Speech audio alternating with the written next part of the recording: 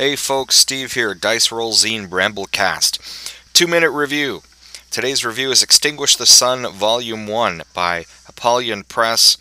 Extinguish the Sun Volume 1 is a 16-page zine that describes a post-apocalyptic Mad Max tank girl type setting with primitive firearms and cars. Now the zine is broken up into two sections. The first section it describes the city in chains, which is sort of a bleak, oppressive walled city, sort of in the heart of this unnamed empire. The section describes the major factions of the city and sort of the oppressiveness and darkness and vileness of this city. The second section of the zine is called Knights of the Road, and it has rules for OSR games. Basically, you've got two classes, a librarian and a marksman, and you've got firearms rules, primitive firearms rules, and you've got vehicle rules for driving maneuvers and building vehicles and stuff. Now the cover art for Extinguish the Sun Volume 1 is pretty cool. I like it. It's got two armored sort of knights with lances driving motorcycles at each other, kicking up a hell of a lot of dust. The interior art is pretty cool as well. It's evocative of the setting, as far as I'm concerned, and it's a bit of a scrabbly kind of style, but it looks pretty cool. The other thing I like about the zine are the rules, the OSR rules. I think they're kind of designed for basic expert games, but the firearms and the vehicles, all this stuff is pretty cool in here. The downsides for me, stapled kind of weird.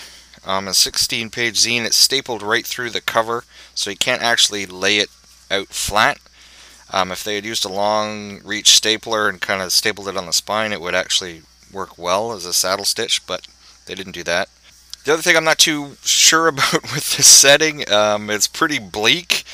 The city in chains, I'm not sure what there is to draw adventurers to this city, why they would want to go there. It seems pretty oppressive and a way for the Dungeon Master to kill the characters, basically. But perhaps further issues of Extinguish the Sun will elaborate a little bit more on the setting and provide some adventure opportunities.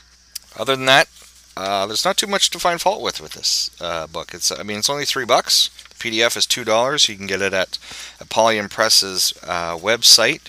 You can get it there. I think the print is sold out, but you can get the PDF there. Basically, that's it. I think for this 2-minute review, I've gone over 2 minutes, but Extinguish the Sun Volume 1, I'm going to give this, I'm going to say 2.5 metal horns out of 4. 16 pages is a little lightweight for a zine for me. It's only $3, so I'm not concerned about that. I don't think it's a ripoff or anything. If it was a little thicker, maybe a little more meat to it, I might give it 3 metal horns out of 4 instead of 2.5. But at any rate, that's what you got for today. Extinguish the Sun Volume 1, 2.5 metal horns out of 4 from Dice Roll Zine Bramblecast 2-minute reviews. See ya later. Fucking metal!